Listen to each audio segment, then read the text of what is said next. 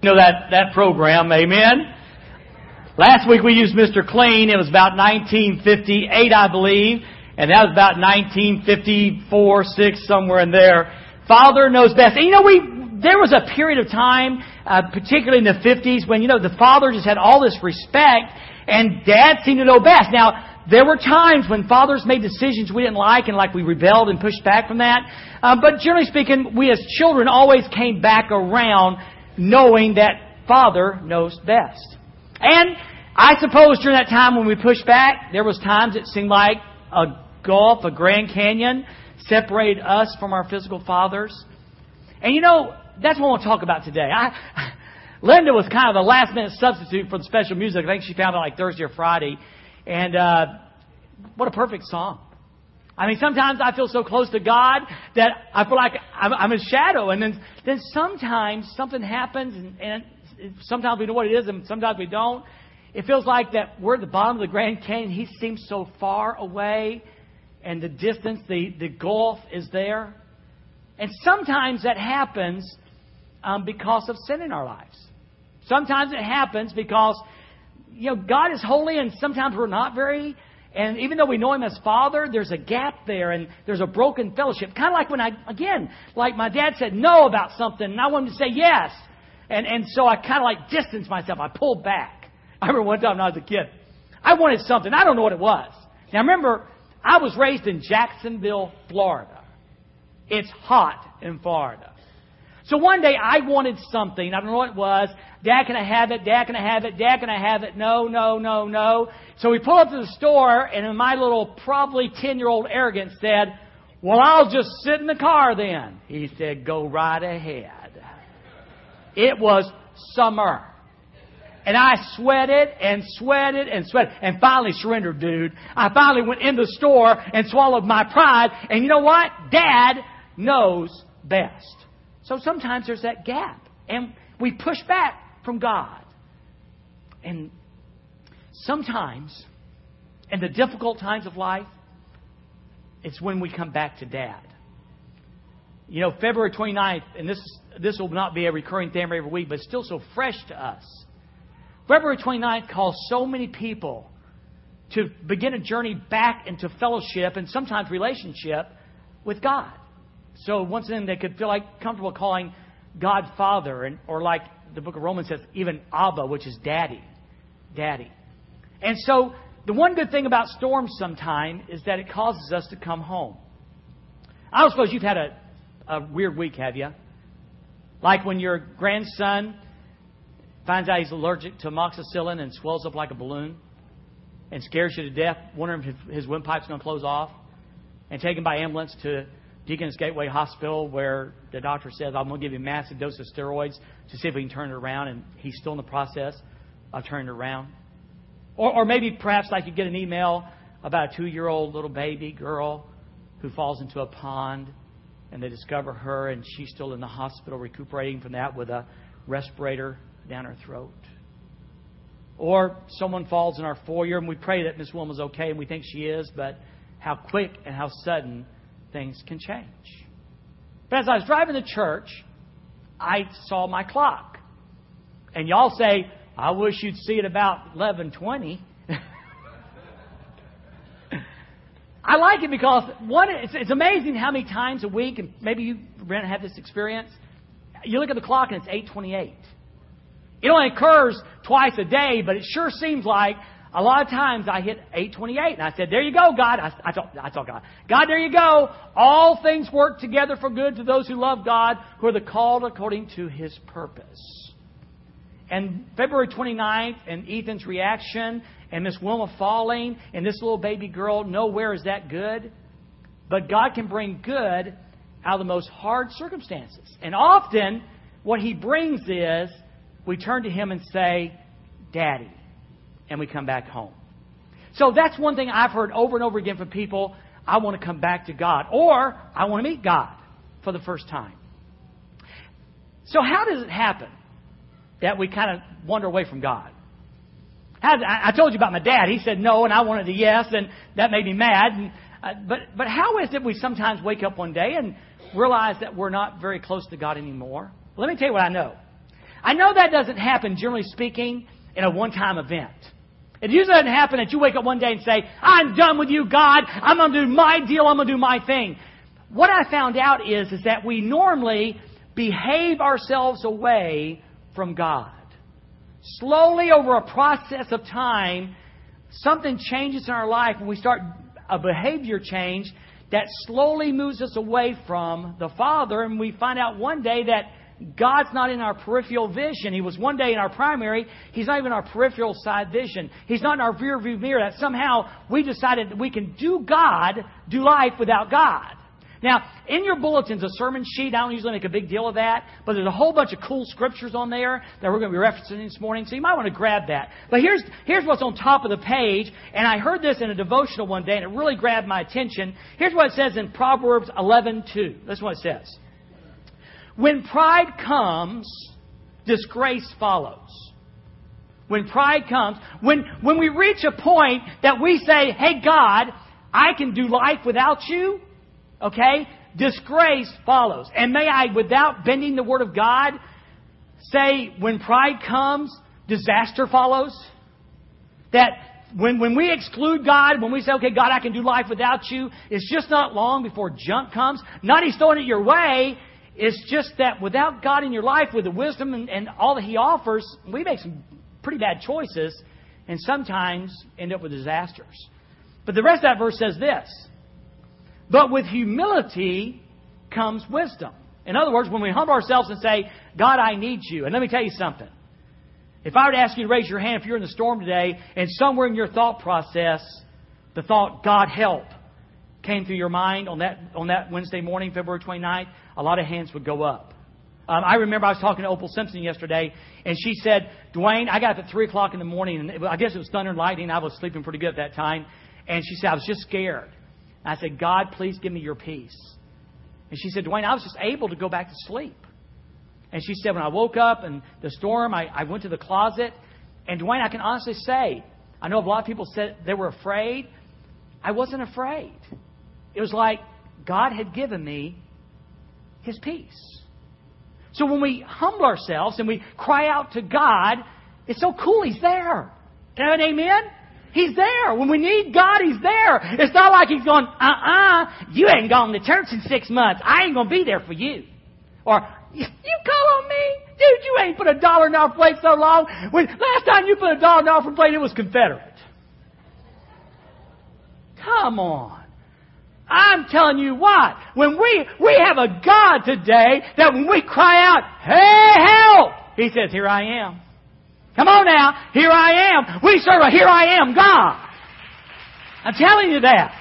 I'm glad God doesn't keep score up in heaven saying, okay, well, you did this and did this, I'll be there for you. He's a be there for you God. But it's just cooler when you don't have to holler long distance. When the tragedy comes or when the circumstance comes. It's really cool if you're there and God's there, you don't have to holler at Him and seem like it is at the bottom of the Grand Canyon looking up. Him so far away and so small.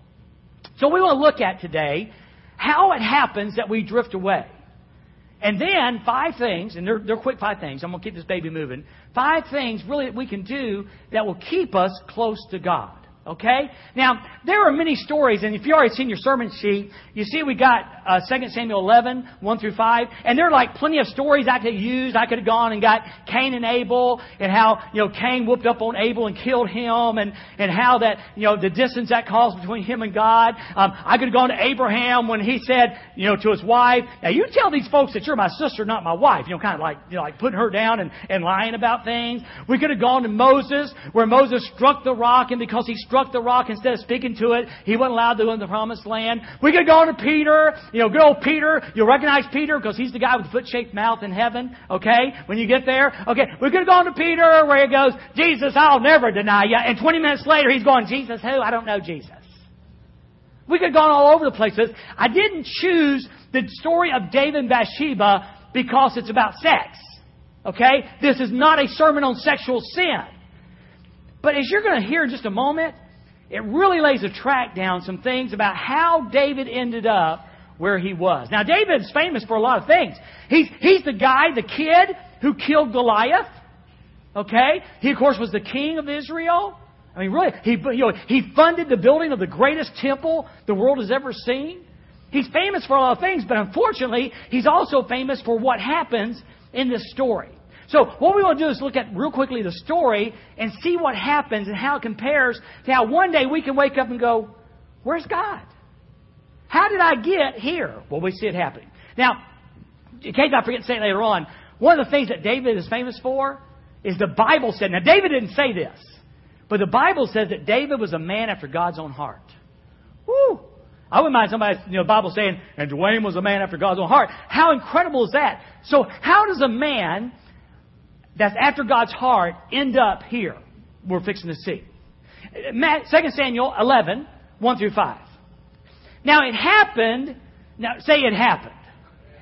Okay, just write that down, underline in your Bible, it happened, okay? Because sin happens, okay?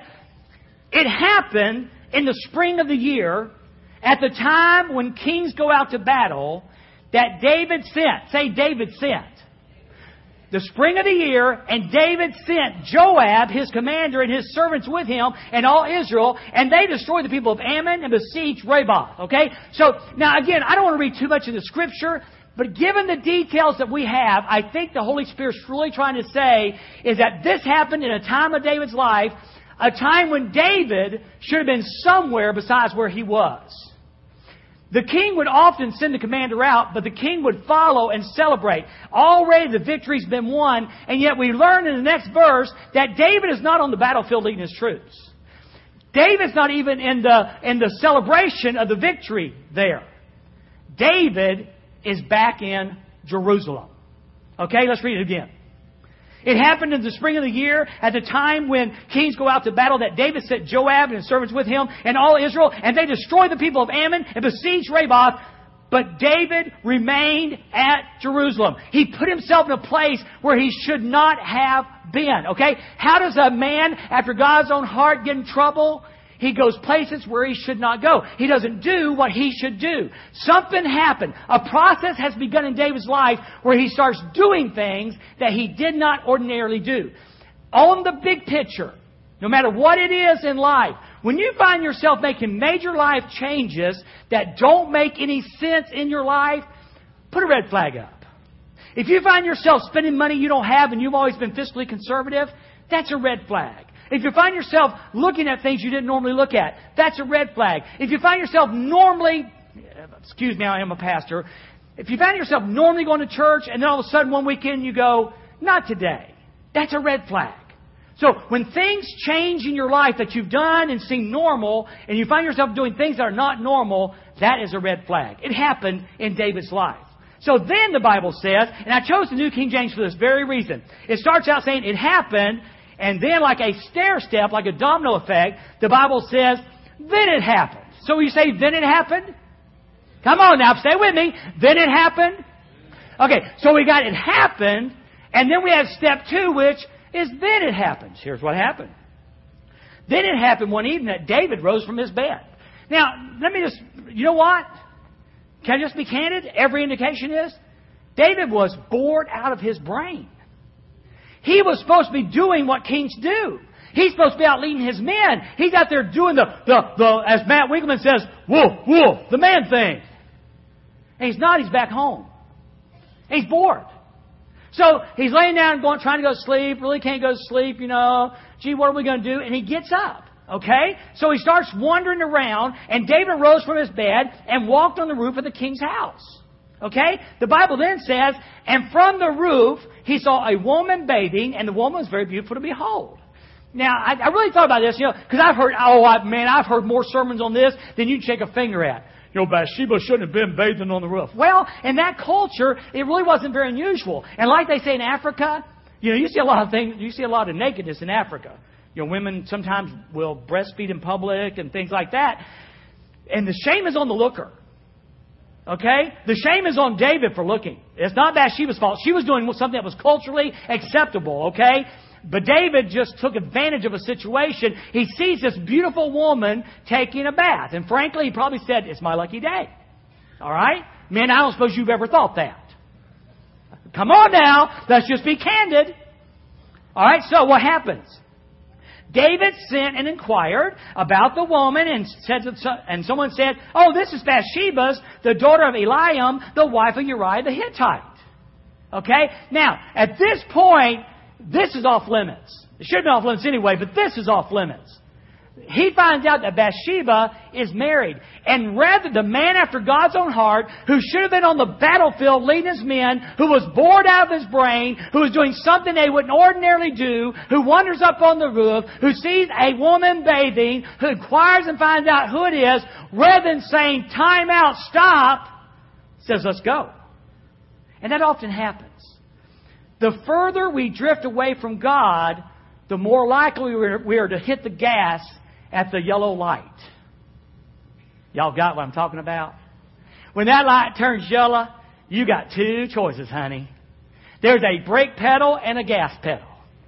And depending on what kind of driver you are, determines on what you're going to do. I won't confess. But my first inclination is, let's go. The yellow light don't mean hit the brake. It means you better go just a little bit faster. Well, David decides to go just a little bit faster. Because the Bible says, David sent messengers and took her, and she came to him and lay with her, and she was cleansed from her impurity, and she returned to her house. So they have an affair. Okay? Then the Bible says, the woman, verse 5, the woman conceived, so she sent to David and said, I am with child. And don't have time and not point the message, but the bottom line is, now we have a big mess. The man after God's own heart, who wasn't where he should have been, was bored out of his brain, goes up on the roof, sees a woman bathing, inquires who it is, finds out somebody's wife. He says, who cares? We're going to mash the gas, okay? And now we have a child on the way. Now the point is this. That's a process. That's all I want you to take home today. This is not a sermon about sexual sin. But do you see there was a process of how a man after God's own heart walked away from God? And I'm trying to tell you is that it can happen to anybody. If it can happen to David, a man after God's own heart, one of the most famous characters in the Old Testament, it can happen. And some of you have stories. And you'll say, there was a time in my life when I walked away from God. I'm back now. It may have been because of a storm, or it may have been this or that. But the bottom line is, one day you woke up and said, holy mackerel, how did I get here? And you come back home. So that's the story. That's the process of how it happens. Okay? Now, here's the cool part. When you finally wake up and say, hey, God, I need help, again, He's there. Okay? And we find that, again, on the sermon sheet is 2 Samuel 12, 13, and 14. Now, in your Bibles, you can look for it there. Again, long story process. Bottom line is, God holds David accountable. Okay? For a cool story, you can read it when you get home today after church. But here's what happens.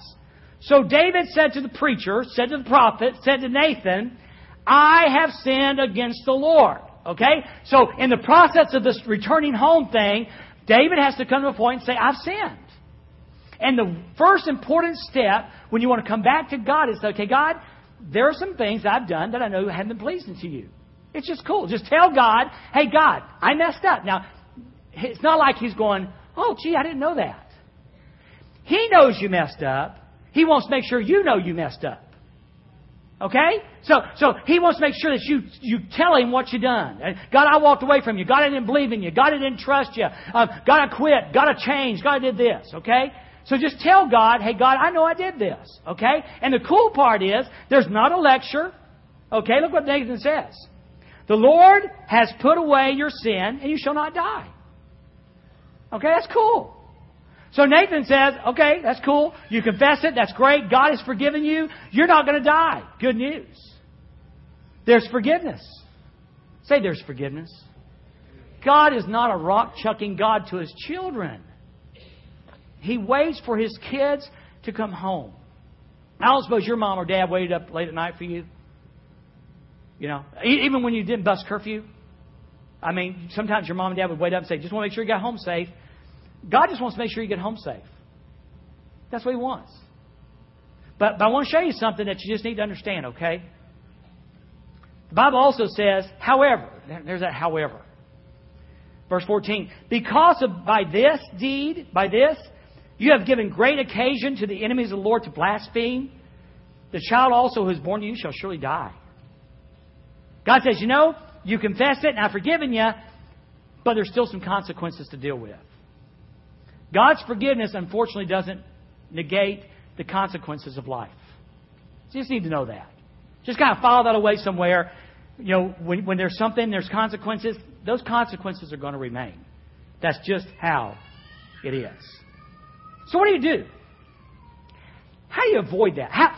If you find yourself through the February 29th tornado coming back home to God, how do you stay here?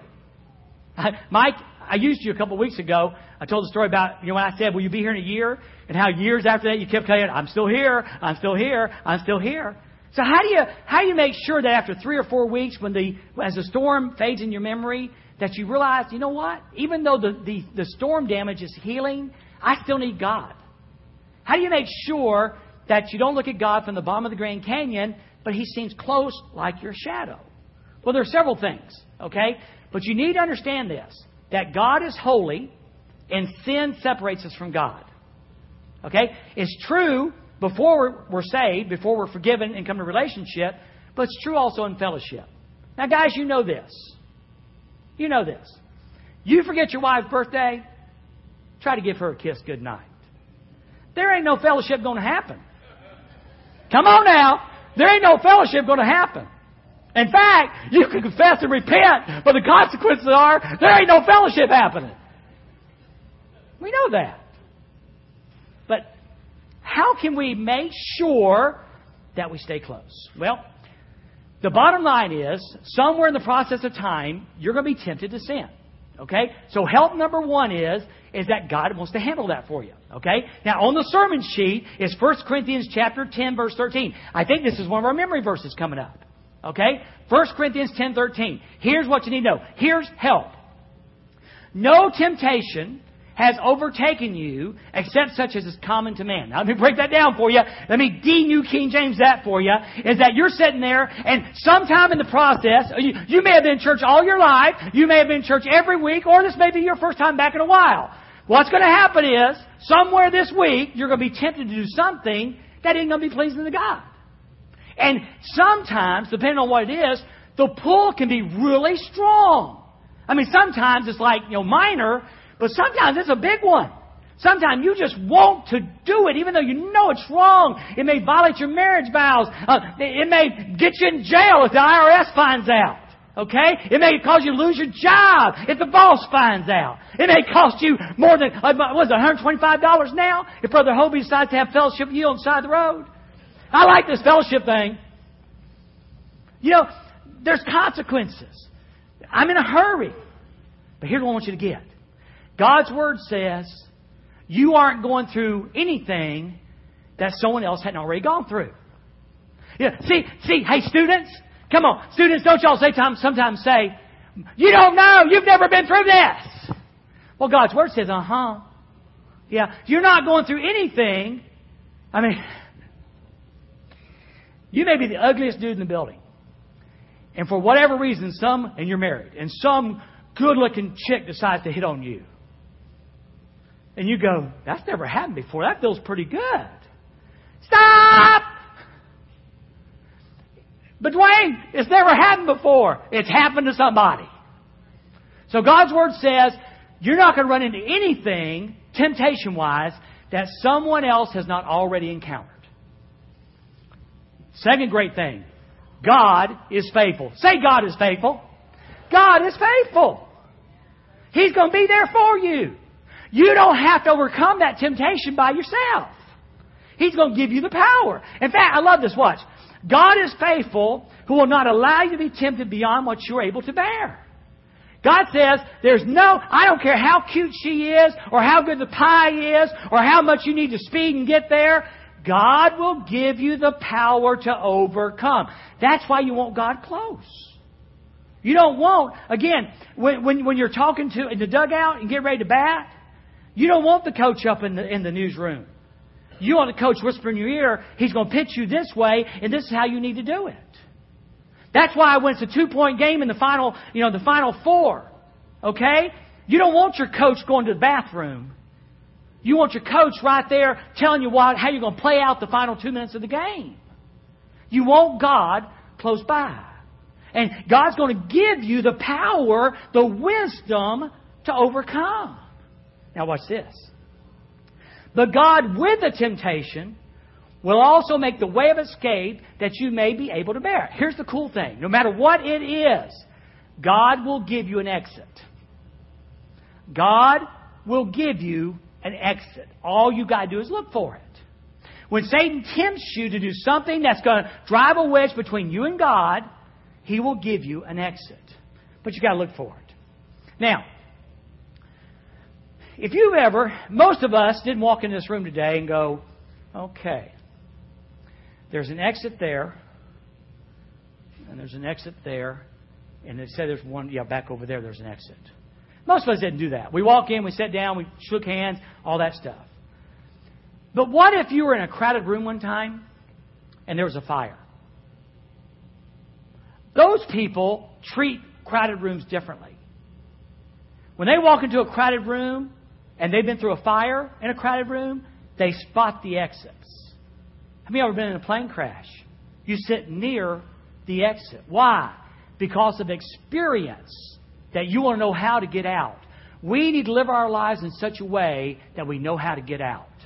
We need to be able to spot the exit. Now again, this isn't God up there marking a toke on his belt going, there's one he didn't commit. God knows the awful, terrible power of consequences in sin. He loves you and wants to avoid that. Just like a good dad. He knows that sin will hurt your marriage, hurt your life, hurt your job. He said, I don't want you to go through that. So I'm going to give you an exit. But you need to look for it. That's help number one. Help number two is this. It's really cool. Did you know you said the words I was going to say? We're family. That's on my note sheet. We are family. Could you say we are family? We are family. Now what would have happened? Now, what would happen if on February the 29th, we all woke up and there was a report that an F4 tornado had torn down through Largent Street, across here, across Barnett, down by the FS, took out the Golden Circle Center and the fireplace, jumped the street, walked over there, took out the First National Bank, took out the strip mall, the apartments, and then Country Club Hills. And we all sat there and said, well, my house is all right. Didn't mess with me. Honey, let's go back to bed. It's awful early in the morning. Wouldn't that be a crime? Come on. Wouldn't that be a crime? I don't care where you live. Instantly, you felt empathy. You wanted to do something. People ran barefooted down the street to check on their neighbors. The natural response when someone is in trouble is help them. That's what the Scripture says. In Galatians chapter 6 and verse number 1, if someone is caught in a wrongdoing, if someone's in trouble spiritually, if someone is walking away from God, you who are spiritual, now time out. That's a hard word. It sounds like holier than thou. But really, can I just say it this way? If a person's walking on glass, you with shoes pick them up. That's the spiritual. You who are on sure footing with God right at that moment, pick the person up. Help the person. You who are spiritual, restore such a one by throwing rocks at them. Restore such as one by telling them if they just come to church, this would have happened in their life.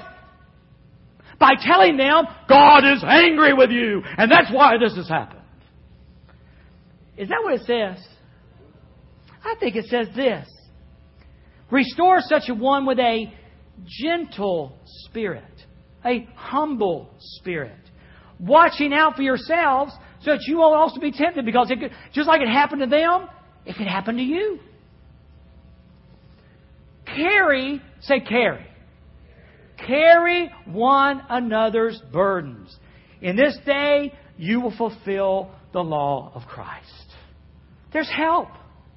When a person finds himself drifting away from God, the response is not to ignore them. The response is not to judge them. The response is not to pick up the rock pile and stone them. That went out in Leviticus.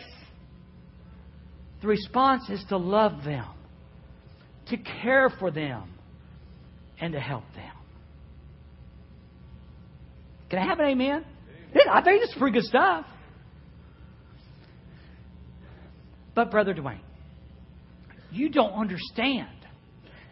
And what don't I understand? Well, see, it's like this. We're told. Now, Jesus said this. You know Jesus, the Messiah? Yeah.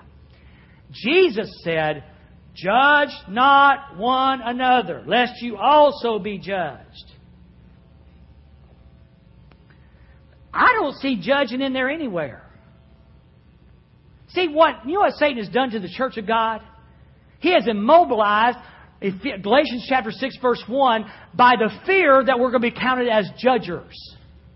He has misinterpreted and misused the Scripture and planted in your heart that if you try to help a brother, that you might be accused of judging them. Friend, nothing could be further from the truth. If you see your pastor out doing something stupid, please stop me and say, hey, pastor, you're being stupid. And I will be very grateful. Will it always be received well? I don't know. Probably not. But if you love people and you love God and you go with a gentle spirit, I'm telling you, that's what family does. That's what family does. So the second help is let's help one another. Let's try to keep each of us close to God. And we don't do it with rock chucking or judging. We do it by loving one another. Just like you've done through this storm. Just like we've ministered to people, all of us have. So that's how we do it in a spiritual crisis, in a spiritual storm. The third thing is this. Run from sexual immorality. Every sin a person can commit is outside the body. On the contrary, the person who is sexually immoral sins against his own body. Now, I only include this for one reason. Okay? And that is this. Now, I'm going to try to say this word, and I'm probably going to get it wrong. But there's a thing called the Fahujii scale. Is that close? How many know what I'm trying to say? Wonderful. It's the scale they use to judge a tornado. And it's created by this I was going to say an Italian guy, this Japanese guy who had a Fahujii name. And there's a Fahujii scale, and it goes from 0 to 5. Okay? 0, winds of about 70 miles an hour. F5, up to 300 miles an hour. Okay? The reason I put that in there is because on the scale of how they judge tornadoes, sexual sin's an F5. If what roared through Harrisburg on February 29th had been an F0, there had been a few shingles gone, maybe a tree blown over, that's it. But because of the ferocity of the storm, an F4, massive damage. The reason I put this in is, guys, listen. I said this wasn't a sermon about sexual sin, it's not. But guys and guyettes, this is a big one that a lot of people never recover from. If we choose to walk away from God like David and sin sexually, it's an F5. And the scars will be on your life forever. When I pray, all of us are liars. We've all lied before. I mean, come on. But when I preach on lying, no one goes, oh. But I promise you, if there's ever been a sexual sin in your life, a big one, and every time I mention it, you still go, God, thank you for your forgiveness. But. So how do you avoid that? Run! Run! Run from the F5 of sin. Because it's in a category all of its own. All right. Number 4. Stay away from all kinds of evil. The bottom line is this. Sin separates us from the Father, so stay away from sin. Is that logical? If you want to stay close to the Father, when those storms come or during life, if you want to stay here at home with Him, then we need to be careful that we do not sin. That we avoid all types of sin. Simple put. Sin separates you from God. What do you do when you sin? You ask God to forgive you. And you turn from it. And you keep right on going. The last one's this. My son, pay attention to my words. Listen closely to my sayings. Don't lose sight of them. Keep them with your heart, for they are life to those who find them and health to one's whole body. Guard your heart above all else, for this is the source of life. The one thing I can tell you to do to make sure you and God stay tight is put these words in your heart. When we learn and apply what's in this book, it radically changes our lives. When we take this book and burn it inside, when the temptation comes, it will speak to our heart. When catastrophes come, it speaks to our heart. When trouble comes, it speaks to our heart. It's so vitally important that we get this ingrained in our life. Because can I be truthful with you? I don't know when the next storm's coming. I don't know when Ethan's going to swell up again. They're not sure if it was the amoxicillin. It may have been someone else. I'm not sure when the next phone call is going to come and say, Pastor, this is happening in our lives. I don't know. But I know this. The time to get ready is now. One of my friends, we were at Becca's and Jonathan's house. Friday night, Judy? Friday afternoon. And one of my friends here in the church, they're building a house. It does not have a basement. But you know what it does have? Two things. They're going to put these walls in that have 2 inches of styrofoam, 6 inches of concrete, and 2 inches of styrofoam. And those walls will go from floor to ceiling. And they will withstand 200-mile-an-hour winds. You know what else they're going to have in their house? Over as you go out the garage, there's a garage workshop. In the garage workshop, there's going to be what they're going to call a safe room. It too will have those 6-inch concrete walls. And will have a concrete ceiling. Does anybody want to wonder why they're going to do that? Because of February 29th. That's why. They're preparing now for the tornado that might come later. Another one of my friends are thinking about building a house. They don't have a basement now.